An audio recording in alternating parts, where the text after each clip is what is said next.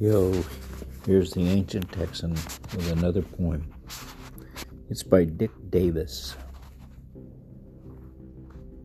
A mono rhyme for the shower.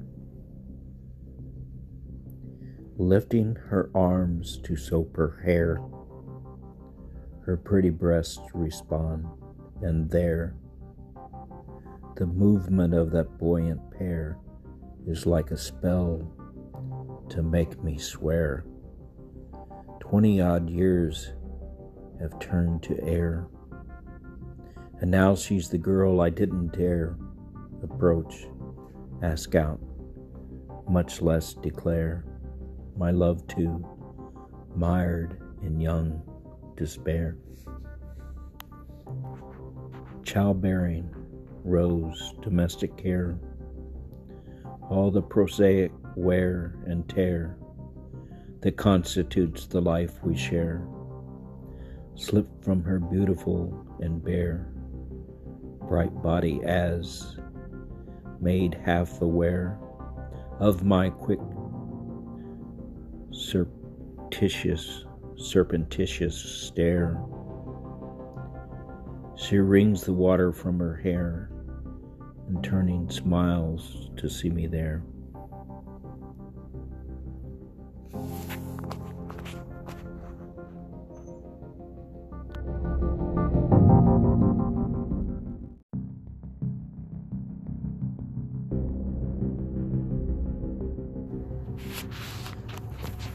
Good morning. This is the Ancient Texan. Just going to read a short poem for those of you that like poems. It's by Czeslaw Milosz. I'm probably not saying that right, so pardon me. The poem is called Encounter. We were riding through frozen fields in a wagon at dawn. A red wing rose in the darkness, and suddenly a hare ran across the road.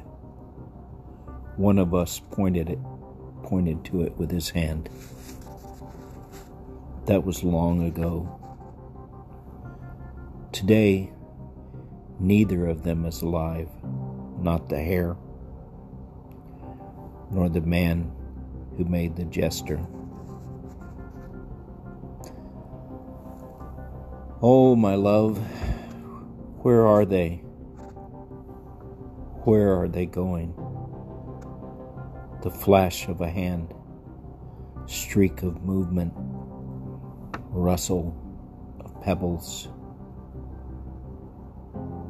I ask, not out of sorrow, but in wonder.